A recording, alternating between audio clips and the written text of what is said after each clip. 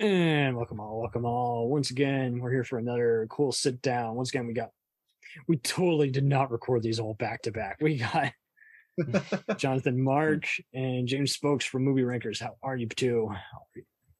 Good, thank you. All righty, wonderful. So we are digging into the one, the only lucrative movie producer that is Jerry Bruckheimer. Best known for his various blockbusters for Sony, Disney, Warner Brothers, MGM, and many more. And the franchises CSI, Pirates of the Caribbean, Top Gun, Bad Boys, Beverly Hills Cop, and plenty more. He has had a giant lucrative career, even getting some various acclaim, and produced many movies helmed by John Turteltaub, Tony Scott, and Michael Bay. So it's a cool circle around. How did you guys get into his general blockbusters? Which ones were commonly on TV or at the video store that you checked out? I think for me, certainly it was that time around like the mid-90s where you had some really great, like, fantastic Rock, Crimson Tide, Enemy of the Rock, State, Con Air, Armageddon. And then the 2000s follow with Remember the Titans, Black Hawk Down, and like, wow. Yeah. So that's what kind of got me into him. And then obviously I'm a massive fan of the Pirates franchise. That kind of drew me in. And it kind of made me want to check out his earlier stuff like Beverly Hills Cop and Top Gun. And yeah, it was he's done some really good stuff, and he's definitely got some decent franchises under his belt. Totally. I did not know this. I knew he was a hockey fan, but I totally forgot he was a co-founder and co-majority owner of the Seattle Kraken. Wow. I didn't know that. Yeah. I mean, outside of, like, he's one of these guys who you know the name. If somebody says Jerry Bruckheimer to you, you know the name and what he does. It's a mega producer. He's going to have a bunch of music video type editing. Got a star on the Hollywood Walk of Fame in 2013. But yeah, and just seeing all these other movies that were coming out, like American Gigolo, Flashdance, Con Air, and even garbage like Pearl Harbor and Kangaroo Jack is like, okay, he's a big dude. And it was just so wild how, again, he's always finding ways to kind of change up the formula. And like you say, it's going to be major when, it comes out. And I did hear him on Rob Lowe's podcast recently, and it was interesting seeing him just give extra idea of how he went about his pitching process. And I don't think he's necessarily a filmmaker per se. I do think he has a lot of money, and he's just generally agreeable. And so therefore a lot of his blockbusters are agreeable, but I do think he's been fortunate enough to hire a lot of guys who do happen to be very talented behind the camera. And, Veronica Guerin, Dangerous Minds, and even The Ref, I think, are some of my favorite movies. And it's just a shame that some of his recent blockbusters have flopped. Like The Lone Ranger was really bad. And then Geostorm was such a mess behind the scenes that he took his credit off the movie, which is so unheard of even for today's standards, Yeah. And John and I personally liked it. But it also took me a while. Did you know this, James, that Without a Trace and Cold Case are actually part of the CSI franchise? I did not know. No. Yeah, they had characters appear on select episodes, and it was always just kind of took me a minute each time. I was like, wait a second. That's right. They're all on CBS. And it all makes sense. All right. It's interesting because you mentioned Person of Interest a couple of times as we've been speaking tonight, and I'm actually rewatching that show with my wife now. It's pretty great, isn't it? It's good. It's definitely a TV show, but nothing is really kind of setting it aside from anything else right now. As it gets going, it gets pretty twisted. No, it's more than that. It gets into crazy spy Born Identity 24 territory sometimes. Okay, that's good. That's good to know. If you're watching maybe the first 5 episodes, I'm sure they were playing it safe and just shocking you at first. But he didn't produce that, but I was surprised he did it because, I do think it was on at a lame time. That was kind of the thing. People will see the cover and they're like, oh, it's a cop show, but it's more like the Equalizer, if anything, let alone Nikita. Definitely. Yeah. It's like basically which spy organization and group of assassins, the dude has basically more people going after him than John Wick. I will admit Bruckheimer has kind of, I think, done the CSI franchise to death. But what's funny is I thought he was a millionaire just because he was a producer on The Amazing Race, but I was mistaken. So, according to Celebrity Net Worth and Forbes, in the 2000s, he consistently earned 80 to 100 million per year, thanks to the CSI residuals and the Pirates of the Caribbean box office profits. He earned 84 million in 05, 90 million in 06, and 120 million in 07. Now, in 2015, the Forbes article claimed his net worth is now 900 million. Jesus Christ. That's How does insane. he do it? I'm looking at what came out in 2007 because that was quite a jump, and I'm seeing it was Pirates 2 for free. Pirates 3 for that one. Yeah. National Treasure 2. So he just kept giving Tony Scott and Michael Bay a few movies, and then he does seem to be kind of have a lazy grin nowadays. He used to always kind of have that cool, charismatic smile, but he seems to be showing his age a bit. Yeah, a little bit nowadays. He's 77 years old. Jesus. Wow. I mean, I mentioned to you earlier that I was a bit worried about the new Beverly Hills Cop and whether it would be as good as the other ones. But seeing some of the other he came back on. It was with Lorenzo di Bonaventura, who I kind of commend. I think he's pretty cool. But he was apparently sick of all the various rewrites, and then Beverly Hills had an actual police scandal, and so they were like, "You got to really come up with a very well thought out premise, that doesn't signal today's crappy events." Because people want the comedy and the fun bad guy who you root for the comeuppance, not absolutely people misbehaving like 21 Jump Street. That don't work. But I'm seeing some of the other franchises brought back. Obviously, he brought back Bad Boys from 2003 to 2020, and I think Bad Boys for Life really worked. I really enjoyed that, and obviously he's done it was okay. I think they're doing a part 4. I think he kind of goofed up that franchise. Right now. Well, yeah, I don't know that they're even, especially with the recent Will Smith scandal. I don't think they're going to do a part 4, but I mean, LA's Finest was kind of lame, where it was just showing Gabriel Union's character. Mm-hmm. And again, he did produce Lucifer, and it was one of those where it's like the story already kind of writes itself. It's a fun, misbehaving, supernatural angel. But unfortunately, when you look at parts of the season 1, you're like, okay, this is CSI with angels. And you're like, well, no, he's just ensuring that it has giant production value. But I think that's just it. I think he hired just way too many people who just had a attention-getting look. And at the same time, he just kind of, sometimes he lucked out.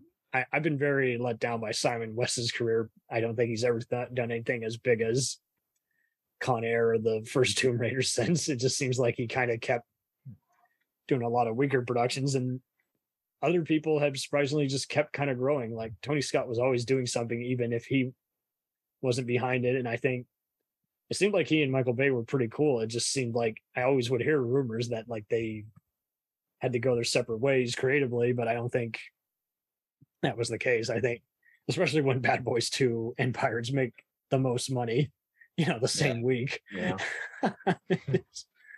Or same year, whatever. It is just like, wow. There is that new American Gigolo show coming out, and I do have high hopes for that since that's by the creators of Ray Donovan. So I think that's going to be a cool. But that's just it. I never get any sense that he's actually involved very creatively behind the scenes. I think he just does the minimum, the pitch meetings. He's not the kind who like writes and sketches out stuff. He just casts a bunch of things. Yeah, the Training Day show was pretty cool, which was wild because he had nothing to do with the first one, but he just hired Denny Cannon and some of his other CSI guys and worked with Antoine Fuqua and David Ayer to stretch out that thing. And unfortunately, it wasn't a ratings hit, and ratings continued to plummet because Bill Paxton passed away midway through the run. Wow. It was a cool show, but that's just it. I think everyone at that time, especially around 2014 and 2017, I think the market was getting oversaturated before streaming was taking over. So it's just people were giving up cable and no one could follow anything really. I know I was struggling. National Treasure show in the works, hasn't he? Yeah, he's doing a third movie and he's doing a show. Yeah, and he already produced. he already produced a kids spy movie for Paramount, and he produced something. Yeah, Beverly Hills Cop 4 is coming for Netflix. So I think I wouldn't be surprised if he tries to do easy tax write-offs by just making movies for Netflix. Yeah. So why do you think he got so intimidated by he and Joe Silver always kind of had a rivalry going on? I don't know. It almost feels like because basically Silver was always doing his 48 hours Lethal Weapon formula, and ever since Bruckheimer, founded his production company with Don Simpson, the late producer who passed away in the late 90s, is like he pretty much just wanted to repeat his Beverly Hills Cop formula and then just go with whatever just smelled of just a fun, easy to market thriller, with a bunch of A-listers. Yeah.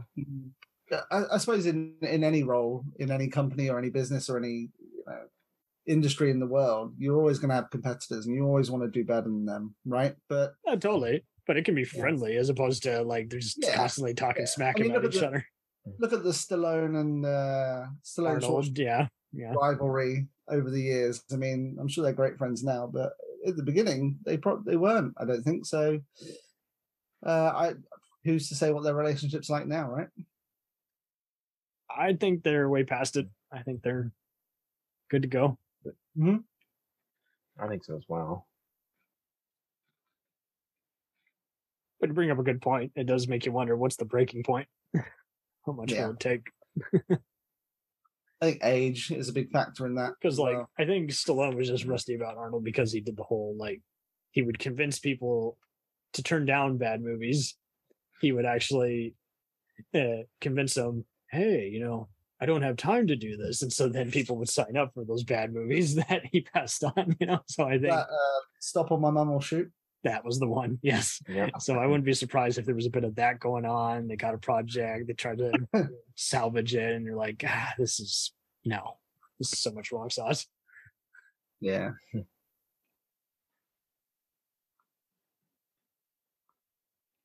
But no, you bring up some good points. I do, Joe Silver's long left since 2015, but I do wonder what Bruckheimer will do if he just gets up there in age. Will because he's got so many giant franchises, and he does seem to be pretty active on Twitter. So I don't know. I can't see him closing down his studio and just saying, "Oh no, no." I mean, he seems like a very smart. So much money. Yeah. I don't. He doesn't come off as the type who is playing around with stocks on Wall Street all day. Like every other Amazon, Netflix guy. Yeah, I would imagine he's surrounded himself with some very smart people as well, right? So it's not going to be him making. And again, pirates, stupid, crazy, big money. So I mean, yeah. CSI is on every other channel. And it is kind of funny how small a world it is, because I would see a lot of supporting actors, like almost always would be in the next giant blockbuster he did after that. And in a way, I think that was just what was key. He was always having something for everybody, like somebody who your parents recognize, who's in your kid's favorite blockbuster. I really am surprised what compromises he was able to make with both Touchstone and Disney. Yeah.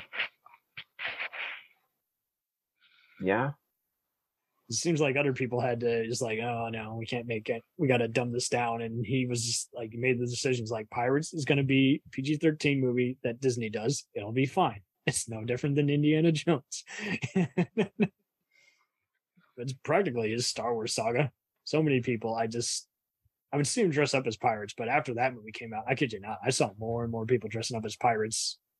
Zorro was kind of a big thing in the late 90s. I kid you not. I saw people dressing up as Banderas. Maybe you might still see someone dressed up as Maximus at a cosplay convention, but I doubt it. For the most part, they're going to want to be a giant sci-fi horror, or superhero icon. Yeah, definitely. You're not going to see any Lone Ranger cosplay going on. You'll see a Lord of the Rings or Star Wars one, but that talk about that cluster. When I saw that on home video, I should say DVD. I rented it from Redbox and was me and my sister were, anytime we see 4 to 6 writers attached, we're like, ooh, not good. It's like, what could go wrong? Pirate Skies looks like another fun Indiana Jones Zorro movie. What could go wrong? I'm like, no, it's trash. It wasn't one of those where you're just like instantly bad, but it was almost as mediocre as the 81 Lone Ranger, dare I say. It's not Ishtar or Battlefield Earth level lame, but it's pretty lame. It's just one of those where just so many gratuitous shots that like serve nothing. It's like, why did we have to see the horse taking it down? Why did we have to see all these other endless desert shots? Why did we see? It's just like, did someone take this over just because there was all this other dumb footage? And it's like, and you hate to talk shit because like there's all these other wonderful actors and there's Tom Wilkinson playing a bad guy like usual. Barry Pepper comes in and kind of just shows up on time, and then I mean James Badge Dell does one hell of a job playing the title character's dead brother at the start. And it's just like, talk about a total waste. It's just like, 2013 was a wild year. I was still in college and I was I was still trying to catch up with like all the other blockbusters from like the last 3 years, and 2012 and 2013 were a total blur for me because I was just, again, just social media was changing, career choices were changing, and interest in movies were totally changing. This is like, that's where we were hearing more and more sneaky behind the scenes stuff. And it's just like, I feel like it just got lost in the shuffle just because that was just like the end of it. Just the minute we heard that there was a bunch of reshoots and being pushed back another year or some shit like that, I was like, oof, yeah, critics are going to wail on this. And boy, howdy did they. I saw other people.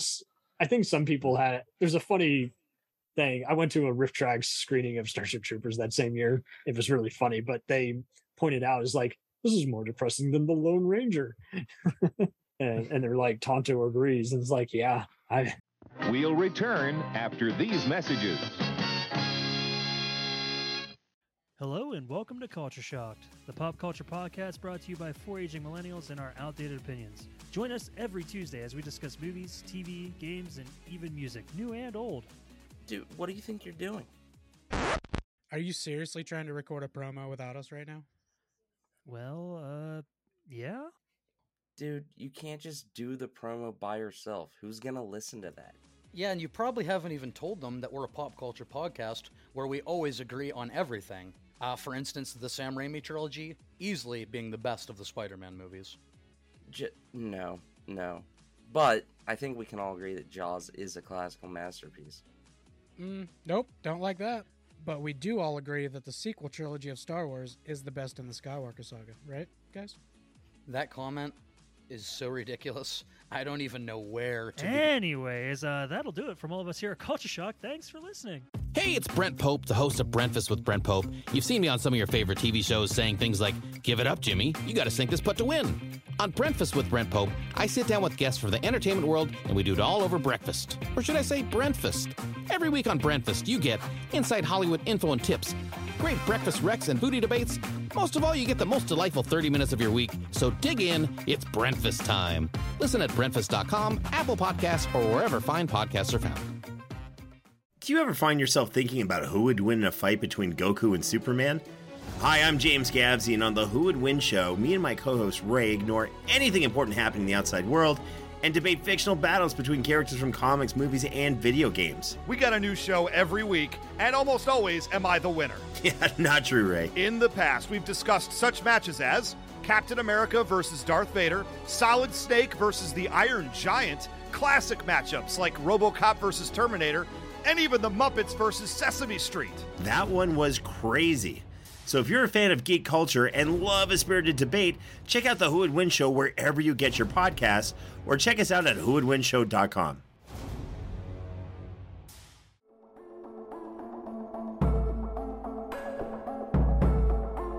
We let things pile up in the DVR, we add them to our queues, we wait for the DVDs and Blu-rays.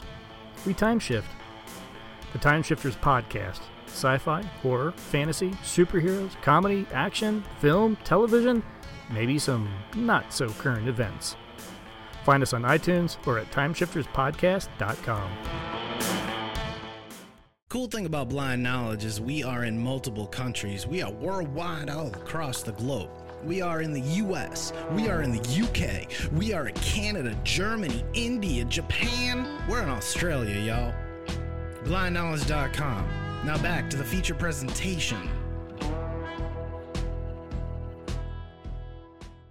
Obviously, a bunch of people who've been watching all kinds of old school Westerns, whether it's John Wayne and Eastwood or, episodes of Rawhide and Gunsmoke, everyone was going to be disappointed because there just was literally just like nothing for any crowd. I'm done willing on that. What's your guys' takes? What is this formula kind of getting a little derivative of other stuff, or is he kind of just mainly relying on TV, just focusing his mind more on that? It feels like it, doesn't it? Because by that time you had how many? You had, because whenever he did a canceled show, good or bad, like just no one talked about it. Like CSI was just so much bigger than what anyone could have anticipated. Yeah, showing people dissect bodies while cool electronic music plays. What else could you ask for? You still had 2 of the 3 big CSI shows at that point, and they were two of the most popular TV shows at the time, right? So you kind of got to think, where is his focus going to be? Is it going to be on the massive TV shows that he's got going, or the mediocre? I do have to say, I disliked the new one that they made. It was just so bad. Like, which one was that? Like they brought back CSI, the Vegas crowd, and it was just like, did they? The new characters were just so annoying. Like, and they're good actors and other stuff I've seen them in, but not there. Like, should have brought back Miami. That was the best one. I'd be down for that. I know other people shit talk, but I mean, hell. No, I love Miami. Miami was awesome. I know. I like it too. New York. You do. John and I have noticed this before. It has not aged well. It's just so generic. Like it's trying to be more like law. It's trying to be more like Law and Order and NYPD Blue, but it doesn't have the patience, discipline, or actor range. Like you don't believe any of these guys could be the NYPD's top detectives. They're just so fucking young. You're like, and they always have the most generic stuff, like "Let us do our job." It's like he would have been better off just not speaking. Can I do a fan edit of this entire fucking show? I don't think it could have been as worse as the CSI Cyber show that they did. Oh yeah, that was about to watch that. There's nothing to it. Patricia Arquette does good, but like they got so like none of the characters gelled, and so then they're just like, let's bring in Ted Danson from the original show, and it's like, well, he's doing his job, but it's still it's a C-level, 5 or 6 out of 10 star show. It's not anything to write home about. Yeah, I think he's done CSI to death, but like Star Wars, just someone's going to show up just on name recognition alone, or just wanting he kind of encourages like laziness in a way. Like it's okay if the movie or show just doesn't break the fourth wall. He's figured out how to do popcorn movies. Yeah. Well, if it makes money, it makes money. And clearly he's brought back some of his most popular franchises, and now he started doing it with his TV shows, and it's making money. So I think because of how big Pirates was, I don't think that Margot Robbie spinoff that was planned or even a potential show will even happen anymore, because the last one just tanked so bad. Yeah, I don't think it will. It really did. And I think, in all honesty, that's okay. Everyone would rather just see the original, or at least one of the first 2 or free, but just something, to just put on for family night. Their kid can watch without being freaked out. They can watch it and be entertained by the stunts and amusing one-liners, and it was an ensemble, that's why it works so well. And I think that's just it. I think I did hear about how those were occasionally very toxic film sets. Like there was a lot of people making homophobic remarks about Jack Sparrow, and this is like, Jesus. Yeah. It's just unnecessary, isn't it? Right. Freaking Disney lot, and you're encountering the most messed up people on the end of the day. You're like, these crew members need to be sent home and never have their phone calls returned.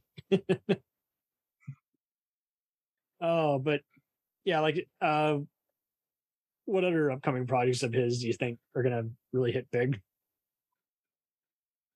I don't know. Do you think they'll do another Top Gun now?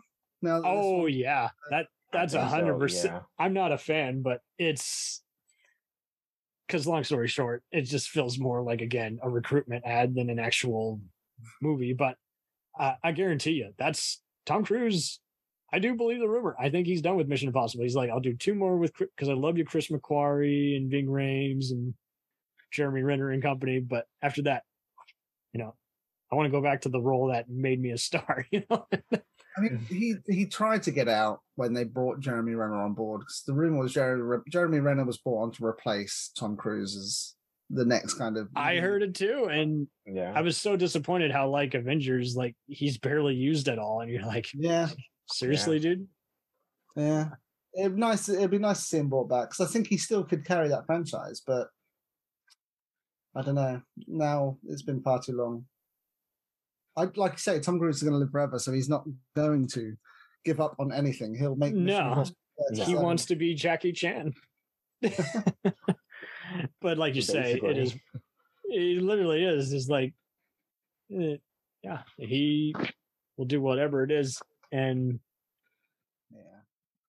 I don't see there being another Bad Boys. Not just because of the whole Will Smith stuff, but I think that's now. I think it did okay. I don't think it did magically. So like you say, it would be kind of one of those, just like, I think he's going to try and come up with another formula, but I don't know what he can do. Like 2 of his big MVPs, are long gone. Tony Scott has passed away, unfortunately, through self-inflicted suicide, and we miss you, Tony. And Michael Bay is still finding success doing stuff like Ambulance and 13 Hours, his own giant blockbusters. Yeah. So, you know what I've always wanted to see?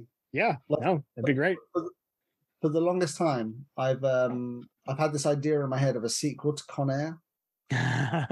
Yeah, there you go. Steve Buscemi's character at the end gets away. There you go. Yeah, the Hannibal knockoff guy. Yeah. So the idea is he goes back to being a serial killer, and he's leaving notes for Nicolas Cage's character, and then the FBI brings him in to try and track down. So it goes like quite dark, and Steve Buscemi is like luring Nicolas Cage, and then he kidnaps his family, and then I think that would be awesome. No planes involved, but you'd have to think of a different name for the sequel. But yeah, that would be my pitch anyway to Jerry. More people should pay attention to you. But, I mean, I think Nick Cage his movies are on again. It was the kind of the movie effect. They were almost always. He had like exclusive deals with like certain studios. I was always seeing his movies like playing nonstop on Stars.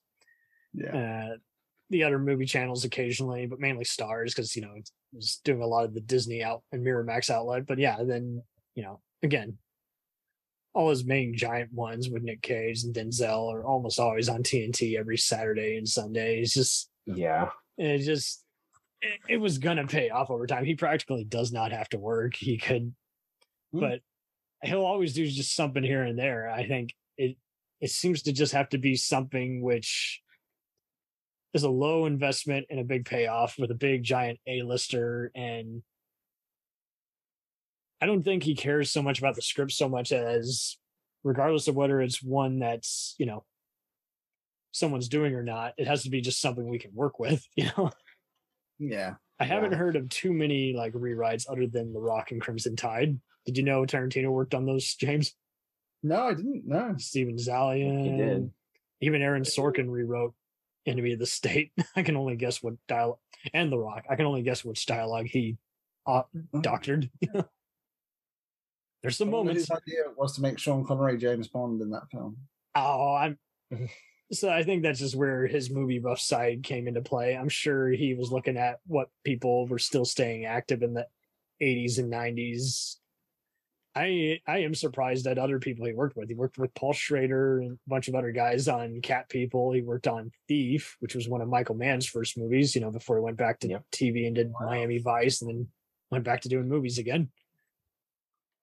I'm surprised there's a bunch of other 80s shows he hasn't produced. He pretty much just got into the TV game late and just brought all his giant,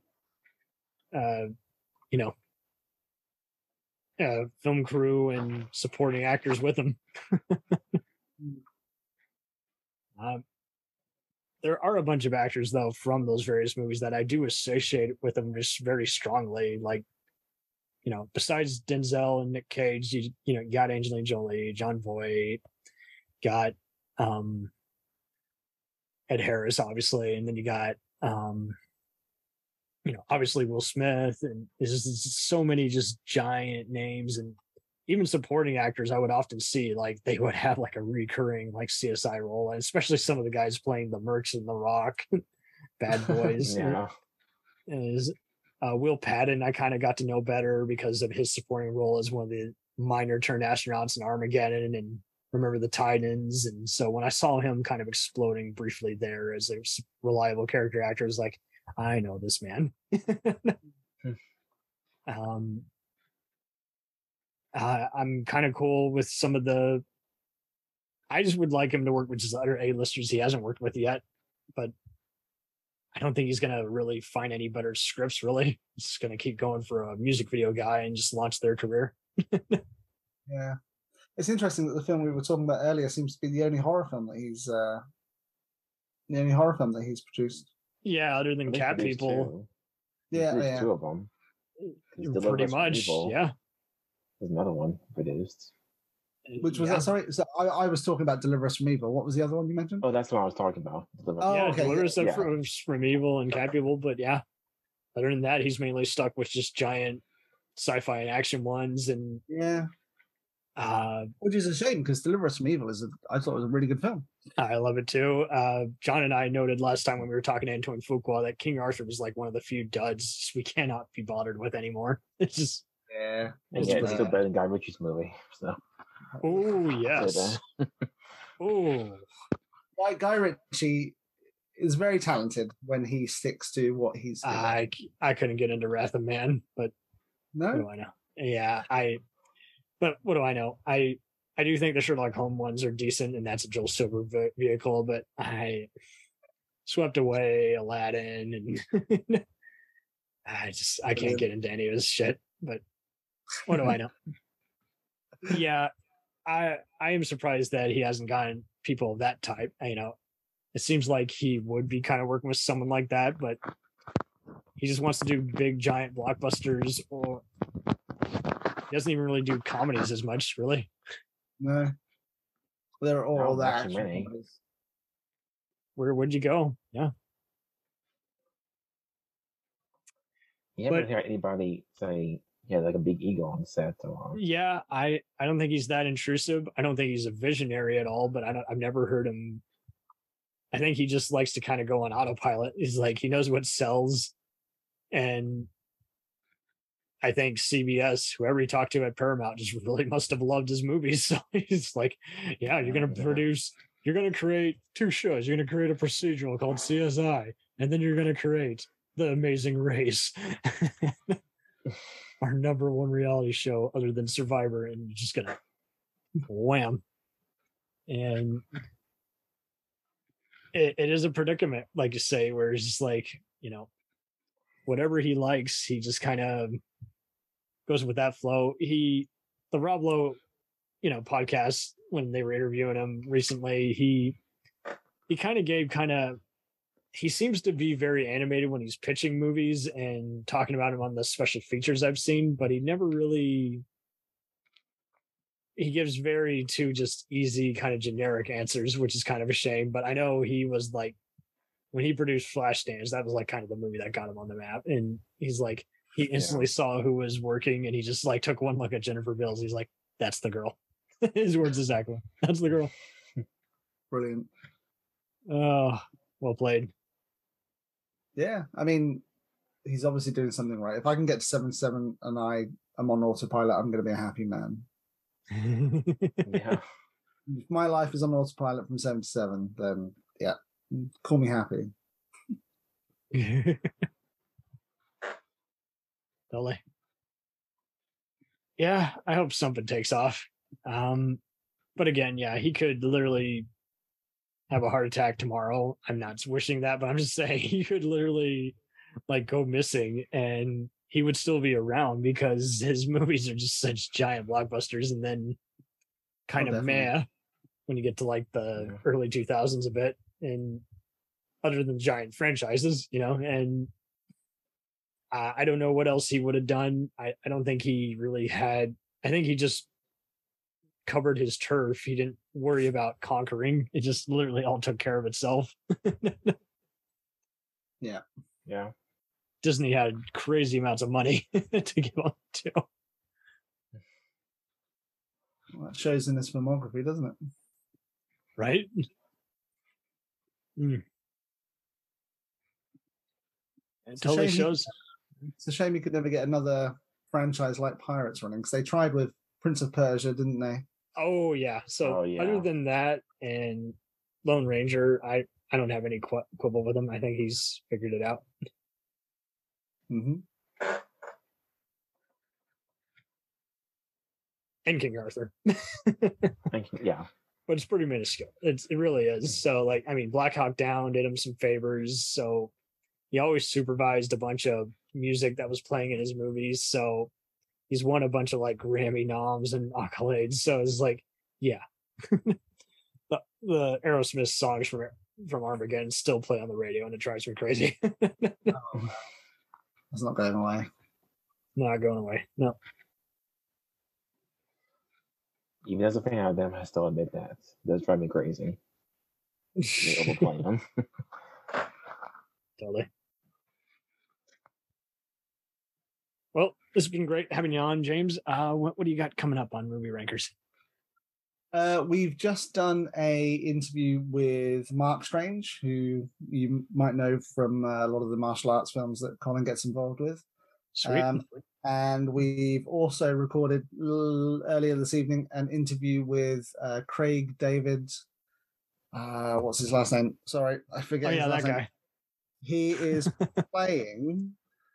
It's Dowsett, I think. Craig David Dowsett. He's playing Winnie the Pooh in the new horror film Winnie the Pooh, Blood and Honey. I'm so obviously, so surprised they were able to do that. Well, the rights to Winnie the Pooh entered the public domain in January, and it seems like the writer producers they already had it made. Wow. Probably it was just under a different name. They had a good idea for it, and they got it up and running and filmed it earlier this year. And yeah, we interviewed the smart people. Yeah, that's what we got coming up.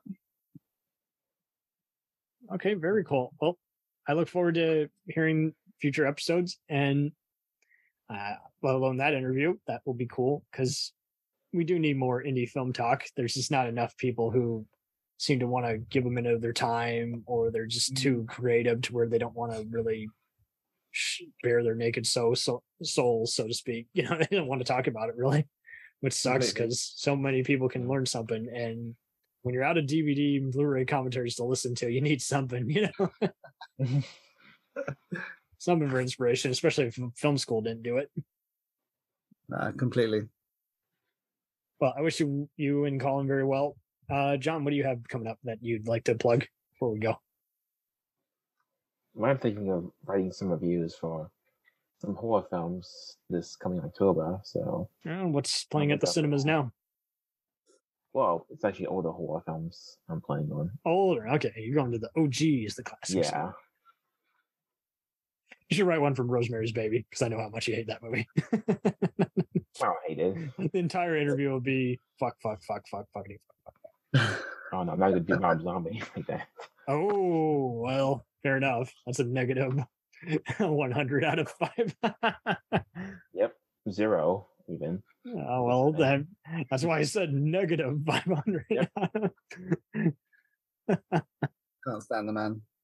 Won't even give 0.5 to him. Yeah, I don't care about the monsters. He seems like a cool, decent guy too, which is a shame. He even did a CSI Miami episode and had a funny story about that, but it was like, I don't know, man. He just seems like he gets lost in his own abyss of despair. Just needs to stop casting his bloody wife and everything. Honestly, like, how biased are you of a director that everything you direct, you have to put your wife in it?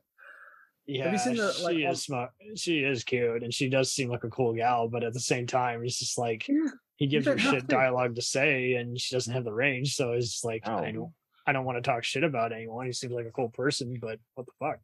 Have you seen the posters online? Like, it says Rob Zombie's Jaws, and then it's got playing the shark, his wife. This is exactly what would happen. I totally would. Yeah, Spielberg he and Scorsese basically are like the only people feared in Hollywood who basically have crazy Jerry Bruckheimer money who yeah, I can't see anyone wanting to remake Jaws. I don't think even Universal has gone down that rabbit hole yet. I think everyone knows that if they do, they will lose their position. Like they will be fired, just like the people at, like the guy at Discovery who basically did away with all the DC projects, even though the movies were in the can. Yeah. And that's just it too. Like, even if a movie sucks, it should come out and try and make its money back. I don't think you should deny people all those jobs and demo reel footage. That's just lame. It's a tough one, but money talks these days, isn't it? They're going to save a load of money, but not really. What's honest these days? That's the thing. Okay, well, it's always a delight having you on. And again, you keep kicking ass on the wild side, my dude.